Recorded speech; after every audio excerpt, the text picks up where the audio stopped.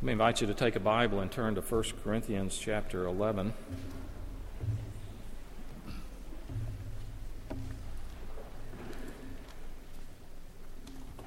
As we prepare to come to the Lord's table.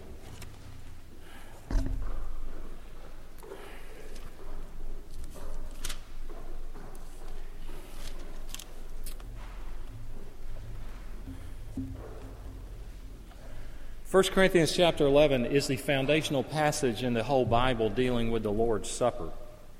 If you want to look at the foundational chapter in the Bible about love, you go to 1 Corinthians 13. If you want to see foundational chapters like about marriage, it would be Ephesians chapter 5. Well, 1 Corinthians chapter 11, at least the second half of it, is the foundational chapter about the Lord's Supper. So I invite you to follow along. Beginning in verse 17, we're on page 958 in those Bibles in the pews. If you'd like to follow along, I'll read beginning in verse 17. Hear God's word. But in the following instructions, I do not commend you, because when you come together, it is not for the better, but for the worse. For in the first place, when you come together as a church, I hear that there are divisions among you, and I believe it in part. For there must be factions among you in order that those who are genuine among you may be recognized. When you come together, it is not the Lord's Supper that you eat. For in eating, each one goes ahead with his own meal. One goes hungry, one goes drunk. What? Do you not have houses to eat and drink in? Or do you despise the church of God and humiliate those who have nothing? What shall I say to you? Shall I commend you in this? No, I will not. For I received from the Lord what I also delivered to you, that the Lord Jesus, on the night when he was betrayed, took bread, and when he had given thanks, he broke it, and said, "This is my body, which is for you. Do this in remembrance of me." In the same way also he took the cup after supper, saying, "This cup is a new covenant in my blood. Do this as often as you drink it in remembrance of me. For as often as you eat this bread and drink the cup, you proclaim the Lord's death until he comes. Whoever, therefore, eats the bread or drinks the cup of the Lord in an unworthy manner will be guilty concerning the body and blood of the Lord. Let a person examine himself then, and so eat of the bread and drink of the cup. For anyone who eats and drinks without discerning the body eats and drinks judgment on himself. This is why many of you are weak and ill, and some have died. But if we judged ourselves truly, we would not be judged. But when we are judged by the Lord, we are disciplined, so that we may not be condemned along with the world. So then, my brothers, when you come together to eat, wait for one another. If anyone is hungry, let him eat at home, so that when you come together, it will not be for judgment. About the other things, I will give directions when I come. One of the aspects of the church which ties us together with our past is the Lord's Supper. Some call it communion or Holy Communion. That emphasizes the fact that when we eat the bread and drink of the cup, we share together the benefits and the significance of the death of Jesus. Some call it the Eucharist, which is a word which means thanksgiving. As I mentioned, this is the definitive text in the New Testament about the Lord's Supper. And it begins with a rebuke in verses 17 through 22. See, it was customary in the early church that the believers would gather, they would come together, that means they would assemble, for an ordinary meal called a love feast. Then they would attach to that the observance of the Lord's Supper. But in the church in the city of Corinth, there was division and dissension that existed among this group of believers. And that division was showing up in how they observed the Lord's Supper. Instead of sharing with one another, some would eat before the others would eat. The rich could come and bring plenty of food, and they would not share it with those who had little. So in other words, somebody might show up with a steak, and somebody else had nothing. This was not showing forth the oneness that we should have in Christ. And some were actually getting drunk at the Lord's Supper, which poses a problem for those that teach that all the wine in the New Testament was non-alcoholic. Okay. Then, after verses 17 to 22, which begins with a rebuke, he gives instruction in verses 23 through 26, and he recalls the original institution of the Lord's Supper by Jesus. And although Paul had not been there, this was years before his own conversion, he says that God had given him direct instruction. He had received his instructions from the Lord. Then in verses 27 through the end of the chapter, he gives training as to how properly to observe the Lord's Supper. So just a few things to remember in preparation. This is a message that's preparing us to come to the Lord's Supper, so I'll try and stress application. We should always remember this is a covenant meal. A covenant in the Bible and in ancient days was a contractual agreement. It was a solemn promise. It was confirmed by an oath or a sign. And so the sovereign would sign and seal, often with a royal ring, this covenant which initiated a relationship.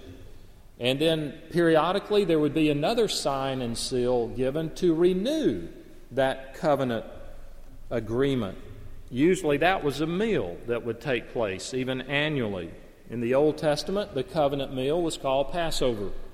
Every year, God's people would sit down and they would recite what their covenant-keeping God had done and what He had called them to do, and they would dedicate or consecrate themselves afresh to do that in their commitment, their relationship with their covenant-keeping God.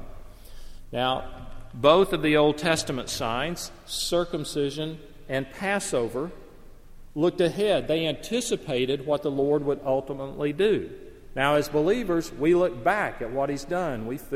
We understand He fulfilled what He planned to do, what He foreshadowed to do through Passover and circumcision. He fulfilled that in Christ.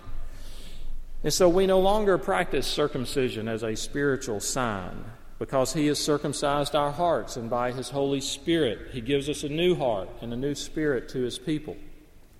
We do not observe the Passover anymore as Christians because we believe that was fulfilled in Christ. He is the Lamb of God who takes away the sin of the world. But now, in light of what Christ has done, He has given us two signs, two seals, baptism and the Lord's Supper. So baptism has replaced circumcision, and baptism can be confusing to people because it's practiced in different ways, the modes of baptism in different churches. But here's one thing, if you get this, it will keep you out of the ditch. Baptism is the sacrament of initiation. If you remember that, you've got it. You're 90% there. It's the sacrament of initiation into the covenant community. Now, I compare it to marriage. Barbara and I, my wife, when we were married, we had a wedding. And at that time, I took vows, covenant vows we took to keep this covenant of marriage. But a year after that, I realized, I love her and I'm more committed to her now. I thought I was when I said those things, but now I realize I really am. So I did not go to her and say, let's have another wedding, because I think I want to rededicate myself to what was a year ago. I didn't quite understand. Or then 5 years later say, I'll know you so much better now and understand this covenant so much better. Let's have another wedding. Why am I saying this? It's not unusual for me to meet college students today that have been baptized 1, 2, 3, 4, 5 times. I say, why are you baptized so many times? Well, I thought I was a Christian back then, but now I realize I really wasn't. Or I thought I was committed to the Lord, and now I'm really deep in that commitment, so I wanted to be rebaptized. That would be me like saying, I thought I loved you last week, but I really love you more this week. Let's have our 10th wedding, or 12th wedding, or 15th. There's no need. I'm not trying to be silly, but there's no need to do that. But there is a need for rededication. The sign of initiation only needs to be administered once into the covenant community. But there needs to be a sign of rededication. Guess what that is? This. That's what the Lord's Supper is. That's why He gave it to us. And so this is the sacrament, you might say, of rededication. Don't we need periodically to recommit ourselves, rededicate ourselves to Christ? Do you not find that your relationship with Christ, if you've been a true follower of Christ, a believer in Him for years, that commitment ebbs and flows, it waxes and wanes, and there's needs to recommit myself and rededicate myself? Don't you feel that? I do. on a regular basis. Well, this is what God has provided, one way of covenant renewal. He's instituted His supper, His table for this purpose. Now, there are two other observations here in the passage, just very briefly. One is the phrase that's used at least 5 times, when you come together. When you come together. He's talking about the corporate gathering of believers on the first day of the week. The Christian Sabbath, the Christian's Lord's Day, when they would gather, when they would assemble. That's what he's referring to. We understand that then that the Lord's Supper should be administered in a corporate setting, not privately. Now, we administer the Lord's Supper privately in cases of necessity, like when someone's in a hospital and they say, I was not able to attend worship, would you bring the Lord's Supper here? And so like it should be this week, after we have the Lord's Supper here, that during the week, those that were not able to join us, that are incapacitated in some way or unable to attend, we would take the Lord's Supper to them. We have elders that do that. But this is a warning against those, and I don't know if anyone here does this, but I hear of this too, that they will have the Lord's Supper in their home just with their family. There's no precedent in church history for doing that, and there's not any biblically. So it's to be administered corporately with the church. The second observation, he says in verse 17, you come together to take for the better or for the worse. For the better or for the worse. That means you will not be the same when you leave here as when you walked in.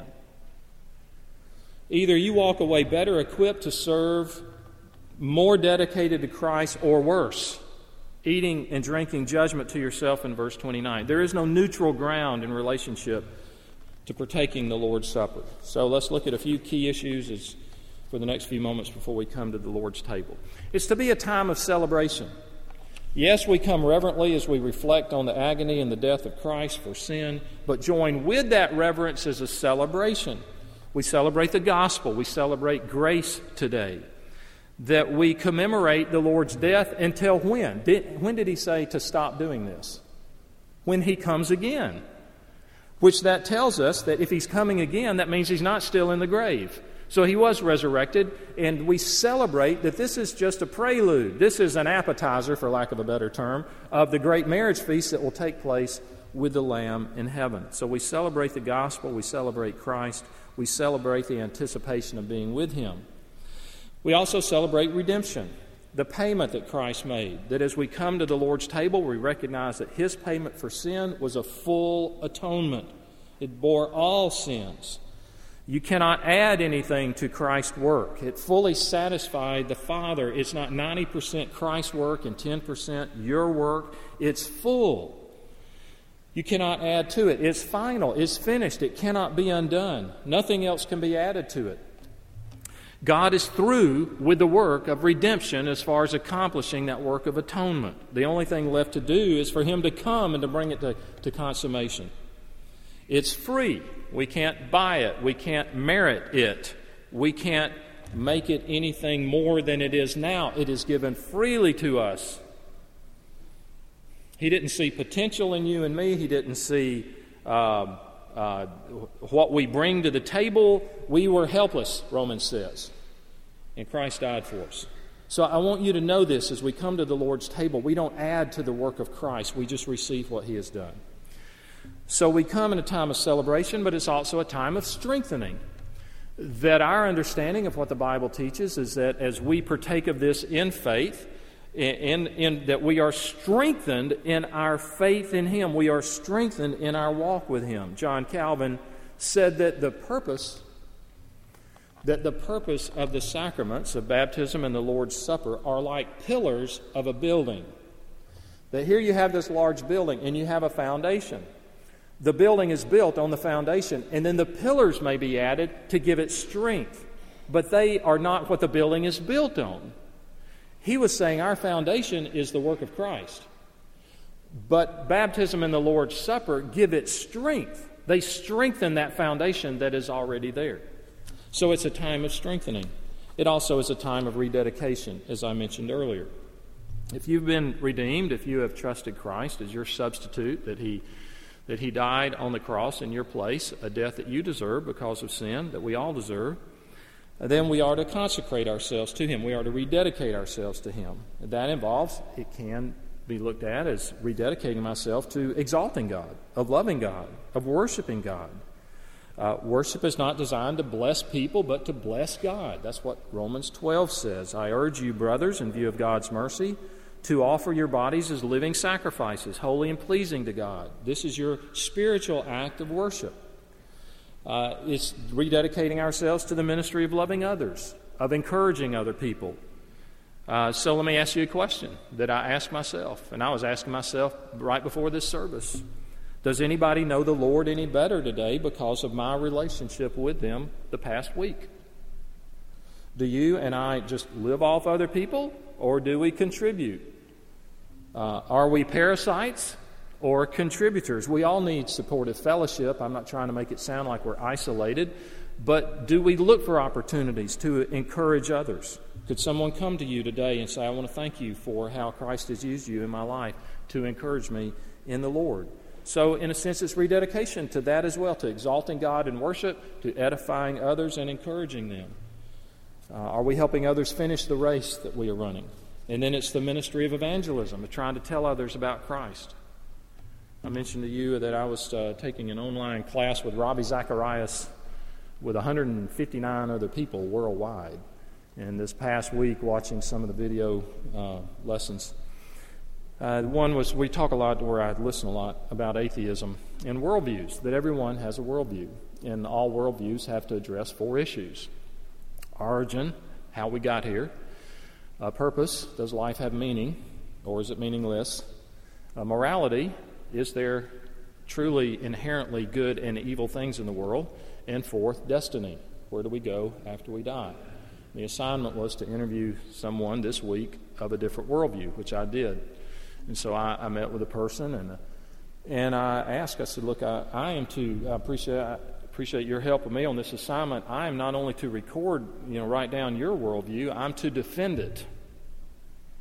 So the worldview, the origin was, we all just come from atoms that have always been. The meaning, there is no meaning to life, that human life is only different from animal life in that we are dominant. There is no inherent good and evil, that's totally circumstantial.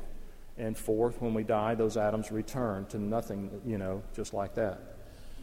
And then the question was, where did you gain this worldview? Was it from the family or from your own reading? In this case, it was from the person's own reading. Well, what I was moved by is that, to me, it was an academic exercise. And I tend to look at things like that as an opportunity to challenge a person's thinking. But when I thought back last Saturday when I was watching Ravi Zacharias give this lecture, he almost had to pause, even on video, because he was so moved for his compassion for atheists. He was burdened because he realized there's destiny here, and to be wrong in this thing is to be terribly wrong. It has eternal consequences. But did not sense that same compassion and empathy that I saw in my elder brother, Ravi Zacharias. So, what's the point? The point is, we come to the Lord's table, it's a proper time of reflection. There is such a thing as morbid introspection, where we're just always self-focused. That's not what this is, but there's a periodic when we should look at our hearts and say, what am I trusting in? What am I worshiping? How am I treating other people? This is the proper time to do that. So it's a time of self-evaluation. It's also a time of judgment. 5 times in this passage, just in verses 29 through 34, the word judgment is used. We normally don't think this way. The Lord's Supper is a visual aid in that it demonstrates the wrath of God and the forgiveness through the cross of Christ. Christ died. His blood was spilled. It was horrific, and that's represented there with bread and wine. And so the Lord's Supper mirrors Jesus' death on the cross. There's a reality of judgment. When he says here in the passage, and this is somewhat alarming, this is why many among you are weak and sick, and a number of you have fallen asleep. Were you paying attention when we read that there in the passage? He is saying in the church at Corinth, the ancient church at Corinth, there were people who were weak and sickly, and some, he says many, had died by not properly partaking of the Lord's Supper. This sounds like science fiction, but it's reality. What does it mean many are weak? Probably means weak physically, but some think it could also mean a weak spiritual state. Could it be that the way God has judged us that have not partaken in a right manner is not so much with physical weakness, but maybe just a weak spiritual state? Could it be that our inability to go very far in God's Word or to trust Him with knowledge and insight and confidence and to know Him in an intimate way could be because of the way that we have not partaken correctly of the Lord's Supper? And in so doing, in a sense, we've eaten and drank judgment to ourselves? Paul writes, many of you are sick. Illness or disease had broken out. Some had died. Well, what's the purpose of such judgment? I don't know all the reasons, but they do include judgment or chastening in the Bible is to protect us and to provide for us. And he does that through various levels of discipline. For example, briefly, in the last couple of moments, there's internal chastening. When you are convicted about something, when the Holy Spirit, in a sense, puts His finger on some area of your life, then you can receive that as, Lord, I think you are, this is according to Scripture, and this is accurate, and this just isn't me feeling this. You are convicting me of this, and I need to repent of this. That's internal chastening. Hopefully it goes no further. Nobody else may even know about it. But then there's external chastening. That's when we're disciplined outwardly. Some of you are weak, he says. Some are sick. Jonah ran from God and was disciplined externally. And then there's terminal chastening. A number of you have fallen asleep. That's to have your life taken away. Now, the prevention of such, he says in verse 28, if we judged ourselves, we would not come under judgment. What does it mean to judge yourself? That's back in verse 28. I commit myself to healthy self-examination. If I'm examining my own self, then I don't need the external chastening of God to do that. So what type of examination as we come to the end? Examine your relationship with God. Do you really know Christ today? Have you truly repented of your sin and turned to Him in full faith that what He did when He lived a perfect life and He died on the cross was for you? Do you realize the meaning of these elements? That the bread represents His active obedience to fulfill God's law. And as I eat this, I am by faith saying that His perfect record is credited to me. That the blood represents, the wine represents His blood that was shed. That my sin deserved punishment, and God must punish it. But He became my substitute. He took that for me. And as I drink this, I'm trusting that by faith. Is my relationship with God healthy? Do I have other gods in my life? Am I pursuing holiness? Am I resisting temptation and putting sin to death? Am I growing in the means of grace?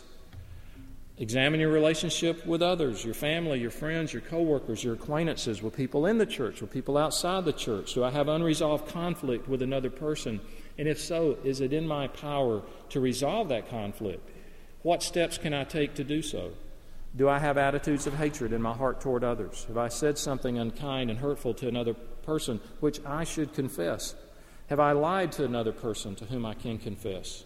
Do I have a Christian friend who loves me enough and knows me enough that they can caution me about a dangerous relationship or activity in my life? I could go on and on for pages. But last of all, this is a time of joyful anticipation. We come anticipating the coming of Christ. The meal is to be a reminder that He will come again. It is a foreshadowing of the great marriage supper that will take place with the Lamb. He is the hope that satisfies, that our Lord will reign forever. And when He comes, will He find us faithful? Let us pray. Our Father, we thank You for this table, these simple elements that show forth Your great plan and Your work of redemption.